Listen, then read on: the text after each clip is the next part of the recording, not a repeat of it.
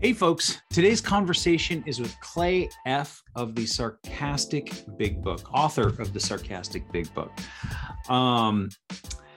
We discussed his time as an alcoholic actively, starting around 9, and his 33 years of sobriety, and also about the very human condition that we all go through, dealing with our resentments, our frustrations, our petty annoyances, and that it's not always alcohol related, but the alcohol certainly doesn't help. And how maybe taking ourselves a little less serious will help. So without further ado, here is my conversation with the author of the Sarcastic Big Book, Clay F. So Clay, thank you so much for doing this. Thank you so much for having me. I appreciate it. I'm always interested in how, originally, because I'm a selfish alcoholic, I'm interested in how I became an alcoholic. But I have found that the best way to understand it is to get as much information about how others became an alcoholic. So one of my favorite questions to ask guests is, when do you remember alcohol first coming into your life? Not necessarily your first drunk, but, was it something you grew up around, or what's your earliest memory with alcohol? I grew up around it. My first memory that I remember really romanticizing was my family, tan, smiling, beautiful, in Vegas, walking into a casino. It's hot outside, air conditioning blowing hard when the door opens, and everybody drinking and it all just looking very sexy. Yeah. And how old are you then? Very young. I don't remember. Very, very young. Yeah. It can be a very alluring thing, huh? Probably 6 or 7. I want to say maybe 8. Yeah. And especially, I think when you're a young kid and you see adults doing these things and you want to be an adult and you want to be included and you want adults to like you, right? Yes. And from that early age, you're like, this is something that's important and exciting, I imagine. Yeah. Looking back, when I was 11 years old, I had a bed that had 3 drawers underneath it. And I pulled out the middle drawer and I built a fully stocked bar. And I designed it sort of based on what I felt from that casino on the way home. Hotel California was on. They said mirrors on the ceiling and pink champagne on ice. For some reason, all those ideas, all swirled around the cigarette smoke, the pink champagne, something about it all became something I tried to create in my life once I started really needing to escape. Right. I was born and raised in Las Vegas, Nevada. Is that right? Yes. I lived on, I lived down on Bonanza and Lamb. I lived on Decatur and Flamingo. I went to high school the first couple of years in the downtown Las Vegas High downtown. So we used to ditch class and go smoke cigarettes on top of the Binion's Horseshoe parking garage. And the Rio buffet. I was born in Southern California, grew up in Southern California, but the family would go there pretty regularly. Yeah. It's just a very, and you don't realize how different it is until, for me, at least until I left. And it's like, Vegas is just. When did you leave? 1995. I was 18 years old. As soon as I graduated high school, turned 18, I was gone. That was right about the time the stratosphere was going on. Yep. Yeah. So as a young kid, you're taking these trips and you're growing up with, adults that are drinking, obviously, and you talk about building this, having this fully stocked bar under your bed. At what age did you start drinking? 9. That is extremely young. Yeah. I started stealing cans of Tecate. I'm familiar. Yes.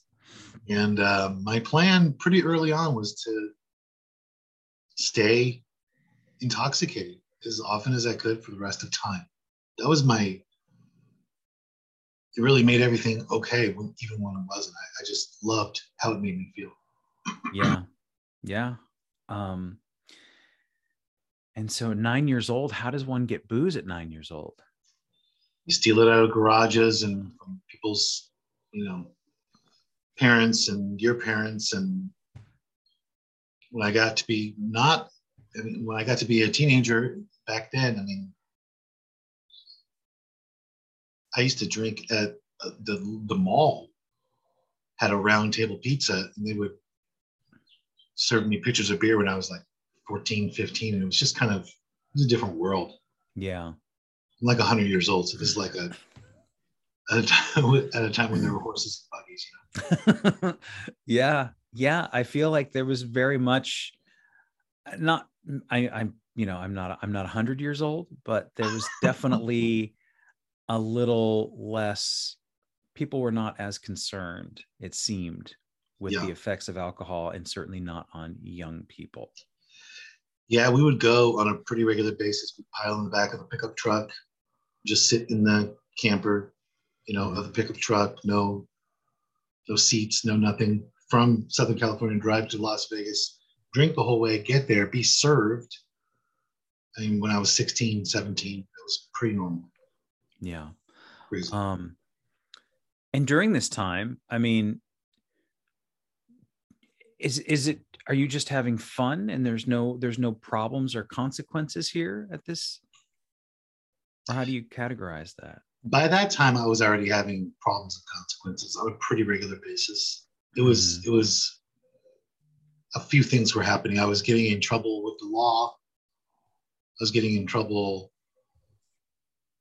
at home, and I was really lowering the standards for myself.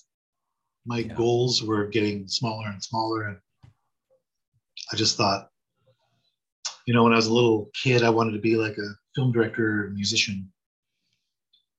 But then when I was about, I don't know, 15 or something, I adjusted that to, I wanted to operate the Tilt-A-Whirl, the traveling carnival, because you could just blast music and have a bunch of sex and cause a bunch of damage and stay loaded and leave town. Sorry, we got to go. It seemed like the dream job. The built-in geographical move that, comes with the job, right? Sorry, that's not me. Sorry, we're going to the next town. Sorry. Wow. Yeah.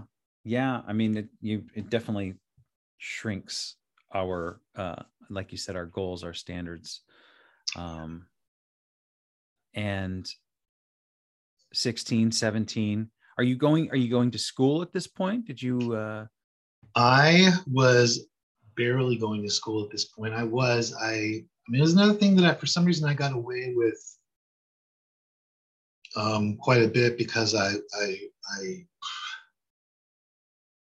knew when to be charming and to whom, and I used to have very long, beautiful blonde hair, and I was basically like a beautiful woman when I got sober, and I used that to wiggle out of a lot of stuff. Yeah. Growing up, and there were audible gasps from the administration when I did leave high school and graduate, like by a hair. Yeah. So my family had already left California, and when I was 17 years old, they left and said, "You can't come." So everything had gotten pretty bad. And so you're just living alone and going to high school in California? I was renting a room, and going to high school. That can't be easy. No, I mean, at that point, I was a daily drinker, and I blacked out on a regular basis. It was coming apart really quickly. And the family leaving, was there some, what was the impetus for that? I mean, you know,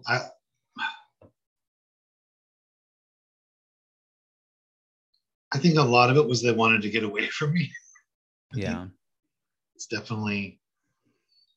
I was a nightmare. I had Yeah. become a nightmare. So once you graduate high school, that seems to be the final bit of obligation, Yes, right? Like, so yes, then you're free to live correct. this life of the tilt-a-whirl carny, right? That's absolutely correct. And how did that go? I quickly became homeless. Um, I was in and out of blackouts, um, and that's kind of it. I was just in and out of blackouts. Mm-hmm. One time I blacked out in Southern California and came out of the blackout in Reno. That's a long ways away. It's a long ways away, and it was terrifying. And I thought, I can't drink anymore. It was just terrifying. It's all, there's so much of that stuff like that that's kind of a blur. I mean, I came out of a blackout being robbed. The car was in a creek.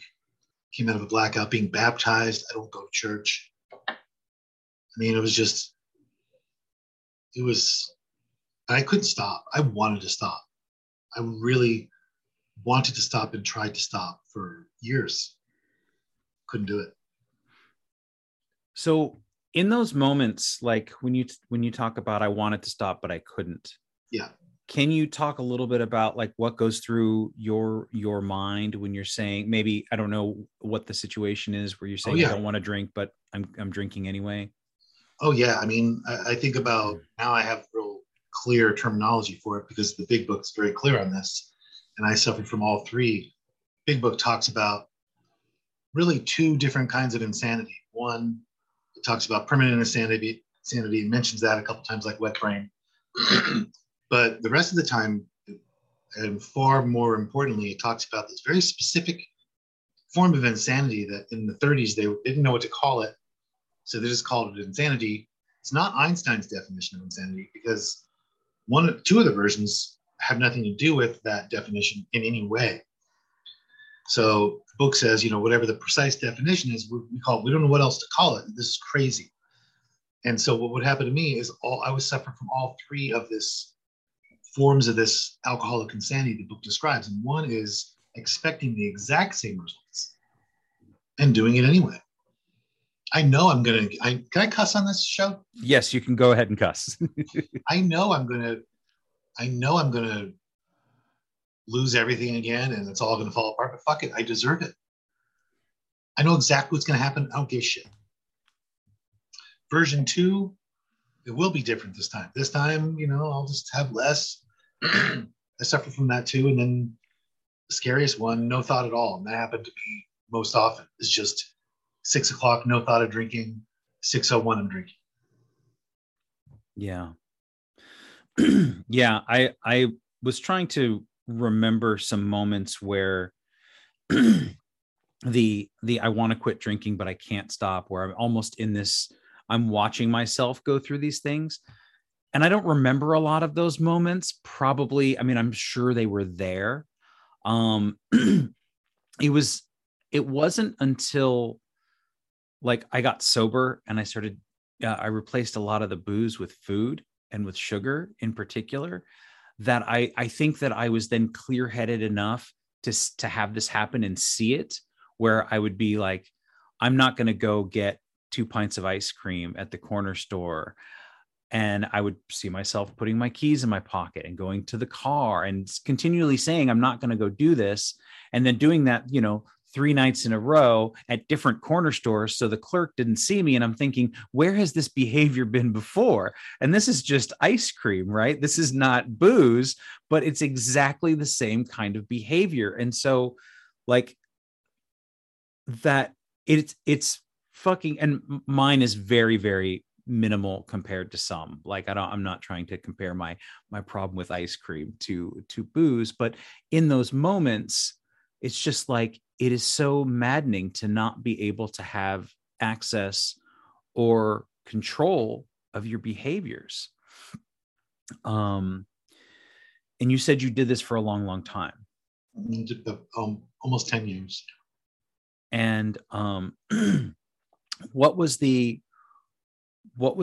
thing that changed that allowed you to stop when you wanted to? Complete deflation. Like, no plan. I mean, I reached a point where I was in enough pain that the steps looked fine. That's a lot of pain. Yeah. That's a lot of pain. Yeah. Yeah. And how did you, so in that moment, well, how did you find them, the steps? My girlfriend, when I was in high school, her mom was in AA. And my girlfriend and I would get in trouble and we would get sent to AA meetings. So I knew about AA, and I was going for a long time in high school. But, just I was attending. Right. That's detention, basically, right? It was absolutely, literally just going is, as you know, like taking a folding chair to a gym, just setting it up and watching people talk about the fact that they exercise and expecting to get in shape. Yeah. Yeah. And then, so the complete deflation, where did you find the steps in that point? Did you just know to look for a meeting, or did there was a meeting? I knew where it was. I'd been in the hospital. I overdosed. I flatlined from alcohol, died from alcohol poisoning, and had delirium tremens for I don't know how long. But the next thing I remember, I'm driving up a street and it's raining and the windshield wipers are going. I'm going to this meeting, and I remember I couldn't, like, right now I know generally what my plans are for the rest of the day. There's people who are expecting me. I have, places to be and things like that. And I had nothing. I couldn't, there was nothing. My life had, like, I could see about 10 seconds in front of me. There was nobody waiting for me. There was never going to be a call coming. There was no appointment. There was nowhere for me to be whatsoever. I had no plans. I was at the jumping off place. Unless you've experienced that, it's very hard to describe, but I went to that meeting and it was just, I was out of ideas. I didn't, up until that moment, you could have given me a 1,000 reasons to do something, and instantly I come up with 1,001 why I didn't have to. And I was just a great, but I would have done anything. Literally, I would have done anything. And so that meeting was the turning point? Yeah, it really was. I went there and I had met somebody there about 40 days prior. And I know that because he gave me a big book and signed it, wrote the date, and said that, come back a year from now, we'll give you a cake, get this and that. But that didn't happen. But I went back to that meeting and he was there again, that same guy. And he greeted me again. And he remembered me, which is impressive to me now. And he also remembered about how long I should have, which is impressive. And, he was, the turning point was that he was present for me. He wasn't standing outside the meeting talking about his own shit. He wasn't outside the meeting telling somebody about the problems he's having at work or this, or you know what I mean? He was present. When I walked up, he held a space for me and looked into my eyes. And that is what really, truly changed my life. No one had done that. And if he had been out there with a friend, like dicking around in his own world, I would not have come back twice. And also, I wouldn't have stood up and said I'm an alcoholic, because they said, are there any newcomers? And everybody stood up and they sat down, and he turned around and he looked at me. I was glued to the back wall. And he pointed at me and he said, we have one more. that moment, something, I can't explain it, but something happened. But if he had not been present, I don't know what would happen. Yeah, I think that's definitely something that's important. And I've had people in the past, my sponsor and other folks who have, it's just that, yeah, have spending time and being present, and it makes all the difference. Because, I know especially online, it always seems like somebody's got something to sell, right? And everybody's got a program, and you just need to get on this program, and here's my subscription code, and everything's going to be fine. And if you just follow me, your life is going to be fixed. And that becomes very hollow and very exhausting and really kind of gross after a while. And obviously this happened long before any of that stuff existed, but it just reminds me of folks in my life who were actually there, excuse me, and offered their time more than anything else. Right. And how important that is. Just that somebody's there to say, hey, I'll talk with you for 30 minutes. Yeah, I think about that when I'm at meetings, as much as I can. I try to remember that. I don't want to be the guy who's standing out there, someone's hurting, and I don't want to be the one who doesn't see. Yeah. It's not always easy because we're all caught up in our own shit, but I think you make a very good point, and it's always a good reminder that when I'm going into a room or a meeting, it's really important just to be present about what's going on here, and to know that I don't need to be, that even if I've been to this meeting 1,000 times before and I know everyone in this room and we're just talking shit and we're, whatever, like that kind of stuff is not helpful to the people who really need it. Because that's right. I'm guilty of that sometimes, but sure. There's I can't be wrapped up in my own shit. I can't, above everything as an alcoholic, I can't be mostly concerned with myself anymore. Just above everything, I can't. Yeah. And I, yeah. And so 33 years is a long time. It's 32 right now. It'll be 33 this year later. I'm still okay. Still, yeah. And one of the ways that I found you, and one of the ways, or the way that I found you, is through this thing called the Sarcastic AA book. Is it Sarcastic AA book? Is that Sarcastic Big Book? Thank you. Sarcastic Big Book. And so it's always interesting to me because people come at and through AA in a million different ways, right? Like it's very much, I've met people who have been sober for years without it. I know people who have been a handful of times and it works for them. And you and I could probably discuss and argue about what a real alcoholic is versus not.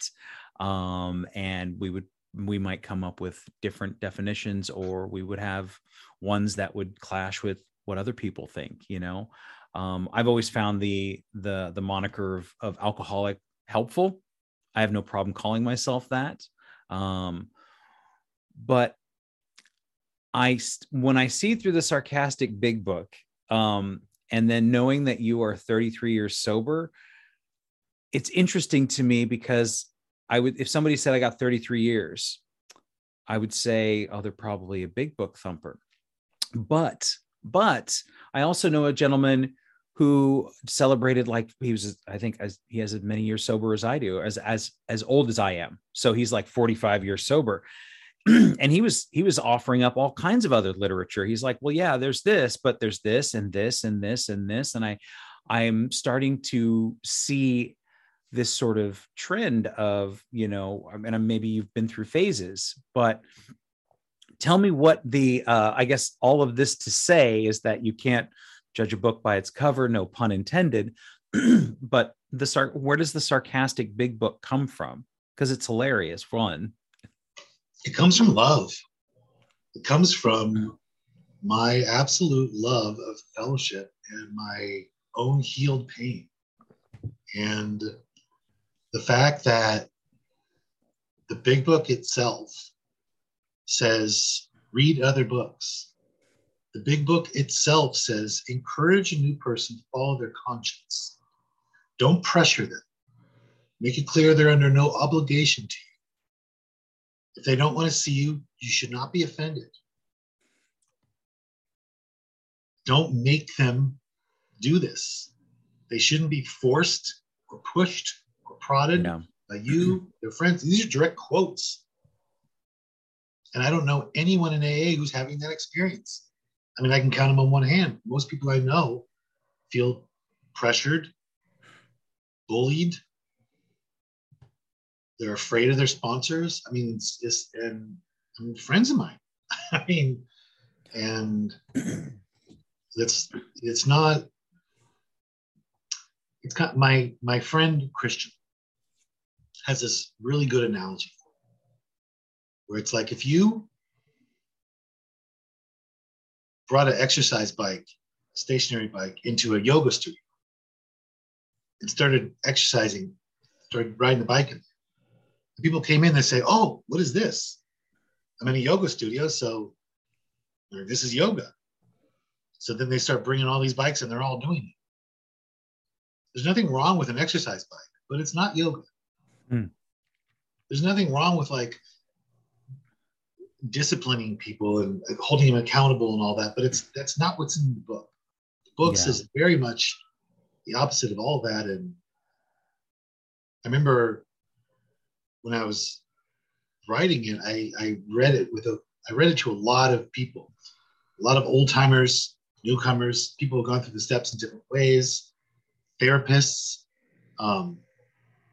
And it was originally longer. Everybody was like, dumb it down, make it, you know what I mean? Like it achieves its point quickly, just make it, you know, and therapists were like, this is literally all the things, these are all the reasons people don't like AA. Like it's all right here. This is like the problem people have with AA, but it's not. If you wrote down what we actually do, it looks crazy. And so I would be like, I'm not going to do this. And then I go to meetings. I go to a lot of meetings. I love Alcoholics Anonymous. If somebody knows me, they know it's my life. I don't have time to get into all the things I do to try to repay Alcoholics Anonymous. But it comes from love. And I knew right away, all along, there were going to be people who really understood that. And there were going to be people who really did not. And I just don't care. Because it's not, something happened with that book way beyond me almost right away. I just I don't feel related to it so much anymore. Yeah. Well, and I think when I talk to people and they talk about their issues and their problems with the program, and I mean, I don't pressuring people never works. It doesn't work for anything. So it's certainly not going to work for this life-changing thing, right?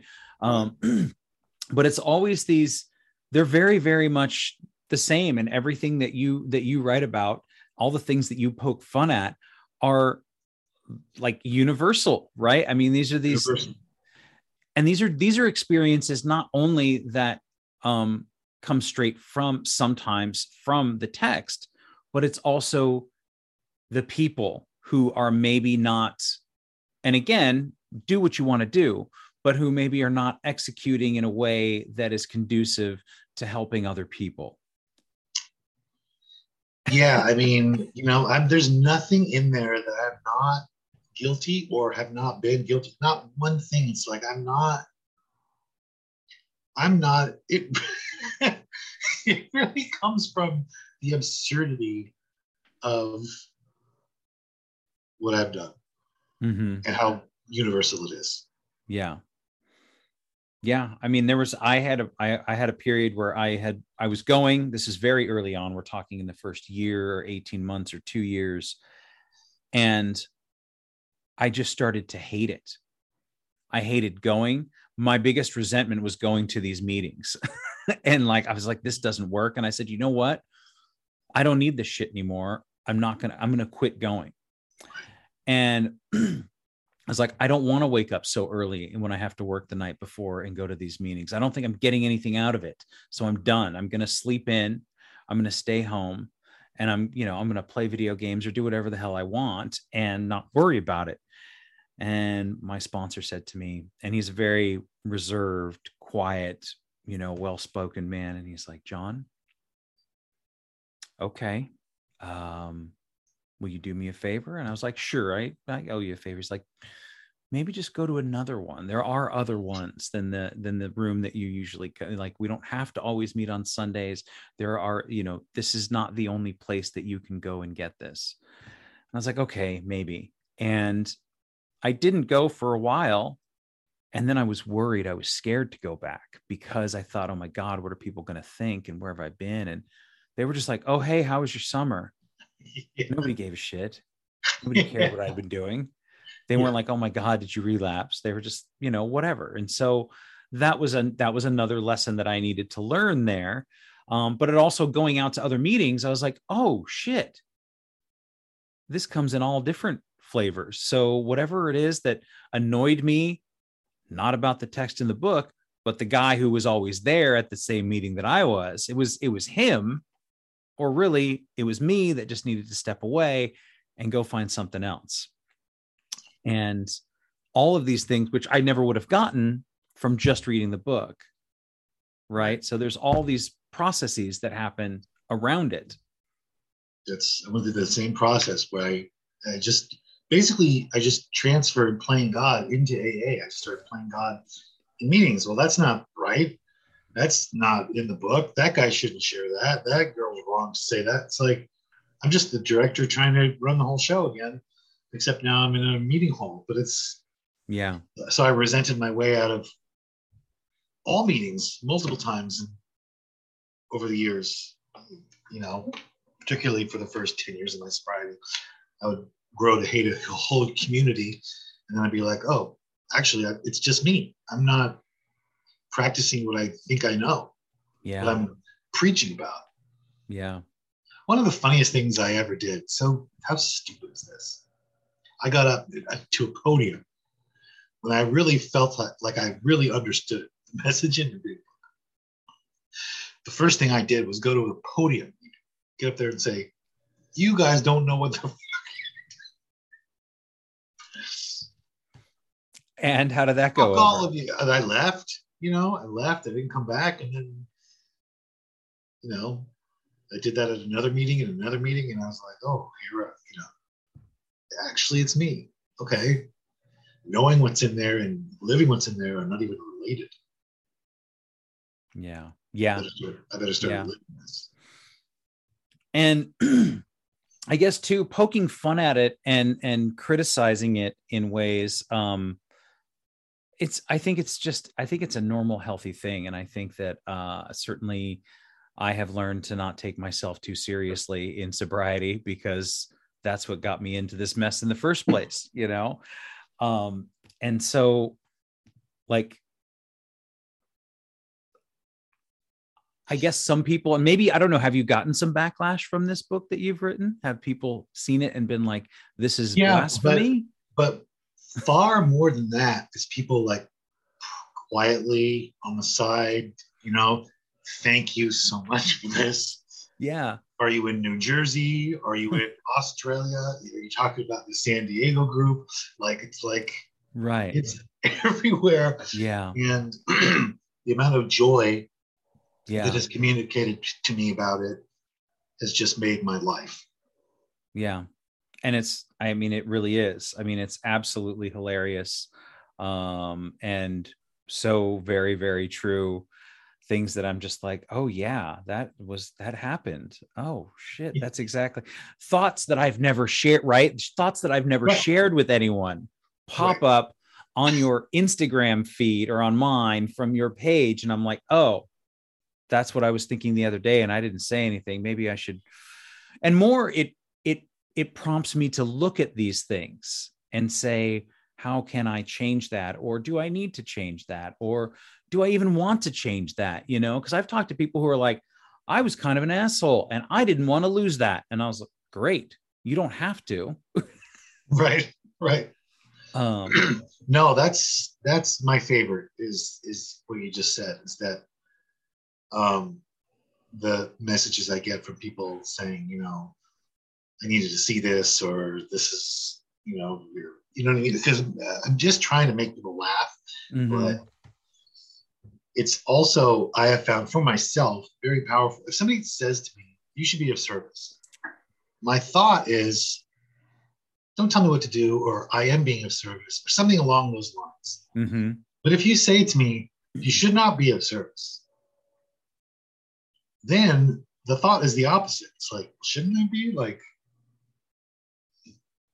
I'm supposed to be of service, right? It's like, so everything on the Instagram page is kind of, a lot of it comes from that mentality where it's like the inverted message is so much more powerful when you highlight the absurd opposite.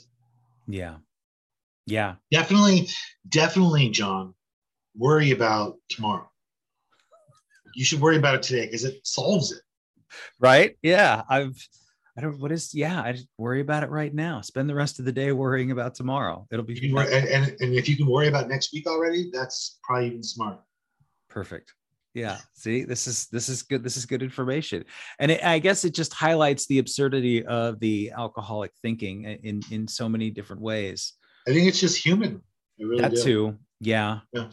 You know, you're right. And I once, I interviewed a gentleman by the name of Mishka Shubali, who's sober. And one of the things. Oh, wait a minute. Mishka. I know Mishka. Do you? Yes. No.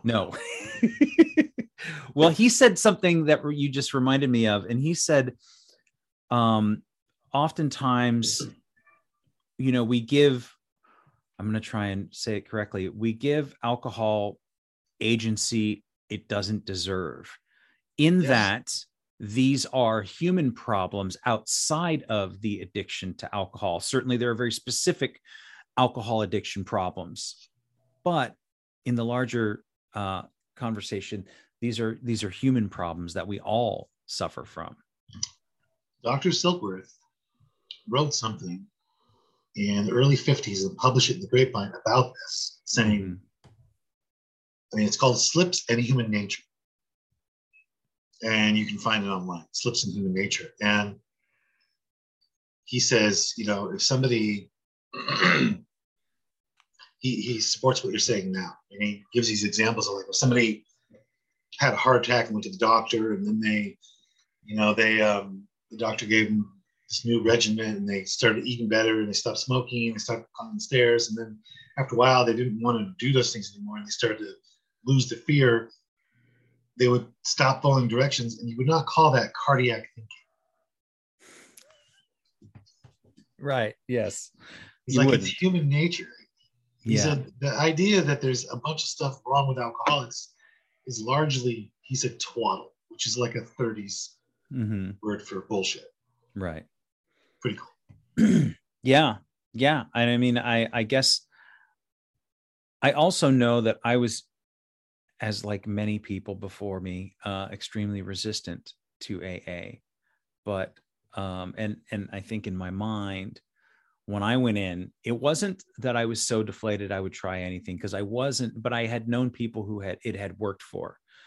And so I went in there with this sort of investigative mind, in that this isn't going to work for me, but I'm going to figure out why.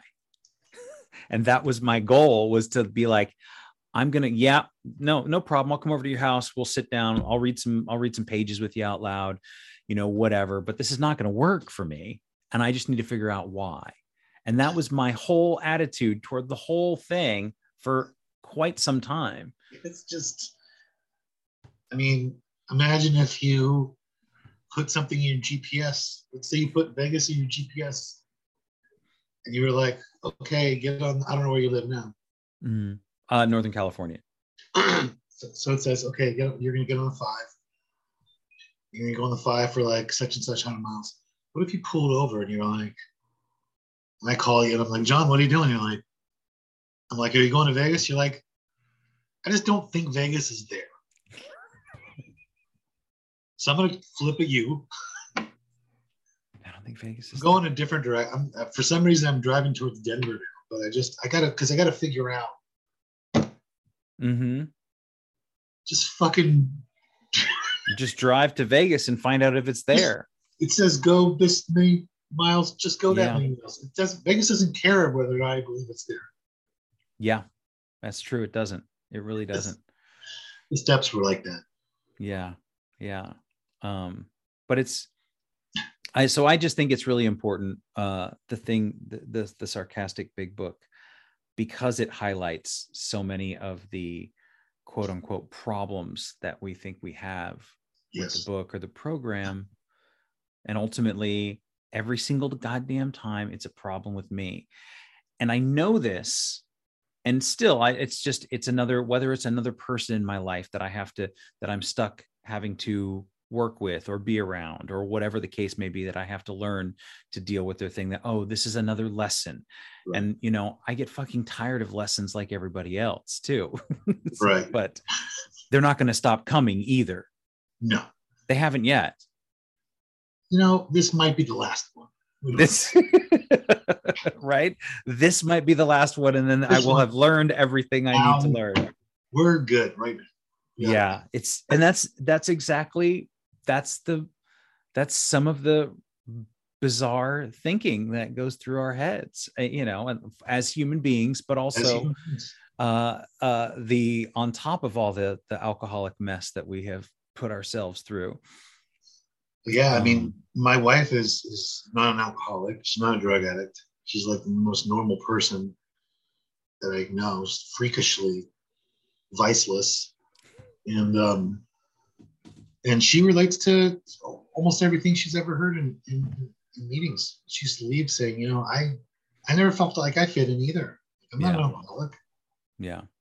Fuck you guys. Right. Take that. Yeah. My buddy's wife is she's not alcoholic, and he's been in the program a year longer than I have. And he'll still be like baffled. He's like, yeah, she's got this bottle of vodka in the freezer. It's been there for 8 months. Or, like she'll just leave like half a glass of wine on the table. And I'm like, I don't get it. Just drink it all or none. Like, psychotic. Yes, exactly. Right. It's crazy. I've worked in restaurants for years and I never understood it. I was like, there's a half a bottle of wine there. Right. You got to pound that, because, you got to drink all of it. I remember when I was new, I was thinking I couldn't be an alcoholic, and I was for maybe 2 years, I was just running around. What if I'm not an alcoholic? What if I'm not? What if I'm not an alcoholic? What if I'm not? So finally, somebody said, what if you found out that you weren't? What would you do? And I was like, I'd go get fucked up. Stay fucked up permanently. Yeah. Well, that's interesting. I mean, it's not, and I hear this one a lot too, where it's like, well, because we drink because we're alcoholics and that's it. And there's no other, oftentimes there's no other, we can discuss I can trace back, like I started talking to a great aunt of mine about my father and my grandfather. And I don't know exactly what I'm looking for, but I'm looking for something to explain to me why I am the way that I am. And if I can just understand that, then I can move on from it. And I haven't found anything yet other than I'm just an alcoholic. And so I'm going to drink if given the chance. And so I should just not give myself that chance. Yeah. I mean, another thing I love about the Big Book is it doesn't care why you're an alcoholic. Yeah. It's just, it's like, think about it. If you went, let's say you needed eyeglasses and you went to an optometrist, and he was like, okay, we're going to talk about why you can't see. I don't care. And I want you to really understand this. So I'm going to give you some audiobooks. You're going to go home. I want you to really get into why reason why you can't see. You'd be like, can I just have some fucking glasses, please? Right. Yeah. Yeah. You're absolutely right. You're absolutely right. I don't care why. Does it matter? I mean, you have a lot of interesting information, but it's not going to give you sight. But I still need to see. You need to see. Yeah. Yeah. Do you want to hear? Do you want to hear? Sure. You got these? something for me? Yeah. Yeah, absolutely. You got a daily is that daily meditation? Yeah. This is more sarcastic daily meditations. What's today? The 13th of May? Today is the 14th. 14th of May. What's today's says? Let's see. Today's says, make sure you always argue against having empathy. Yes. Yes. Yes. I will do that today. Does it make sure you argue against that? Make sure you're on that team. Can I ask you a little bit about the writing process for you? Well, go read me one more. What's tomorrow going to be? Tomorrow, let's see what tomorrow says. There's zero difference between doing something wrong and making a mistake. So berate the shit out of someone when they make a mistake. Yeah, that'll be helpful. The next one's really funny. It says, don't say anything when someone is being evil because you're just judging and that's wrong. Nice. Uh, So with this one in particular, well, the daily meditations and then also the big book, did you kind of go like page by page and pick things out?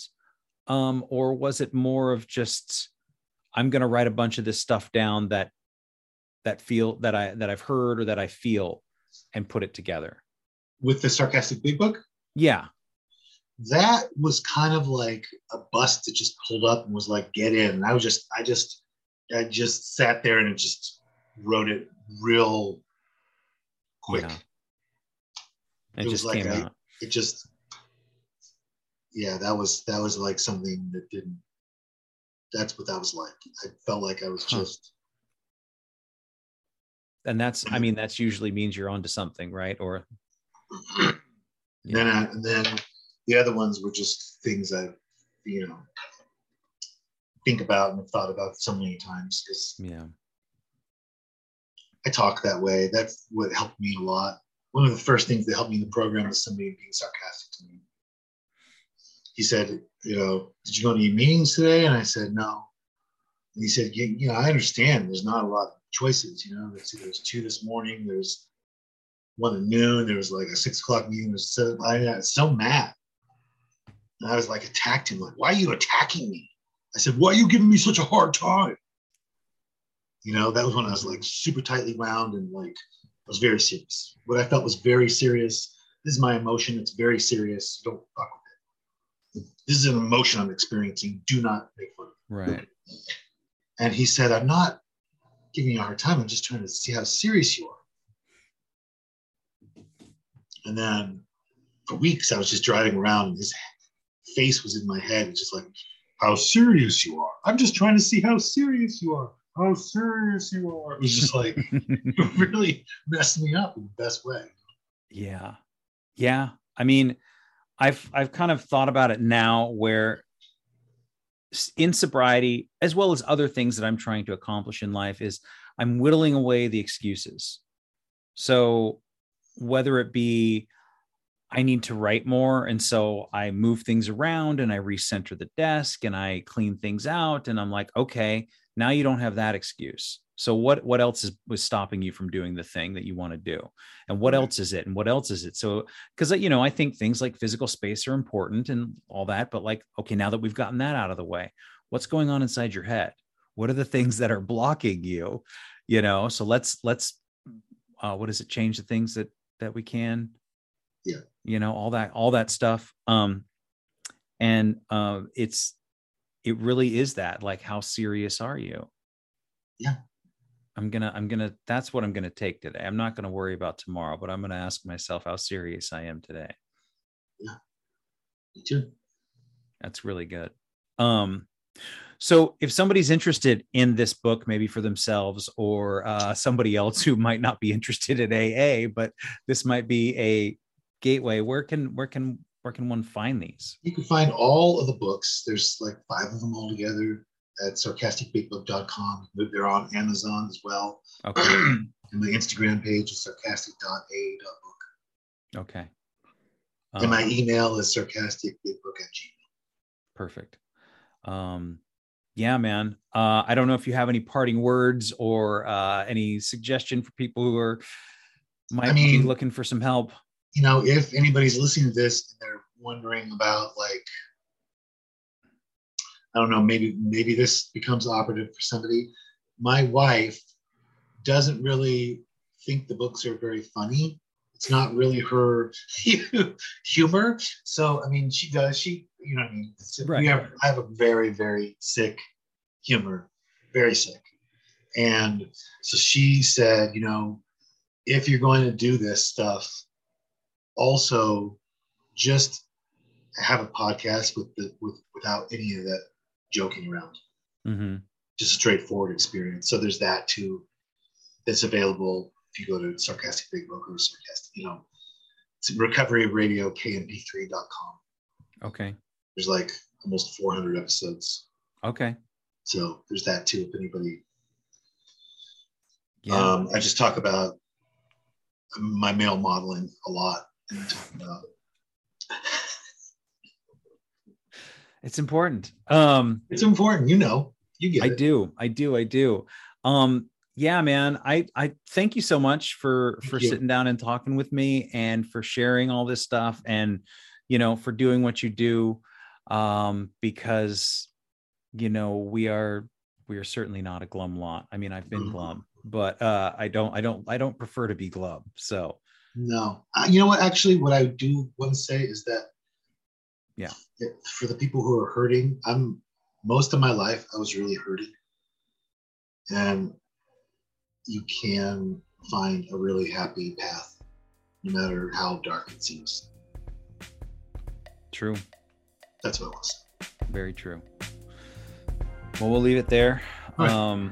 Clay, thank you so much. Thank you so much for having me. And I'll talk to you soon. Thanks again for listening. Our music, as always, is by Neglect. You can find more of his stuff at neglect.bandcamp.com. And you can find us on all social media platforms that matter: Instagram, Facebook, and Twitter. And you can reach us at aisforalcoholic@gmail.com. Talk to you later. Yeah.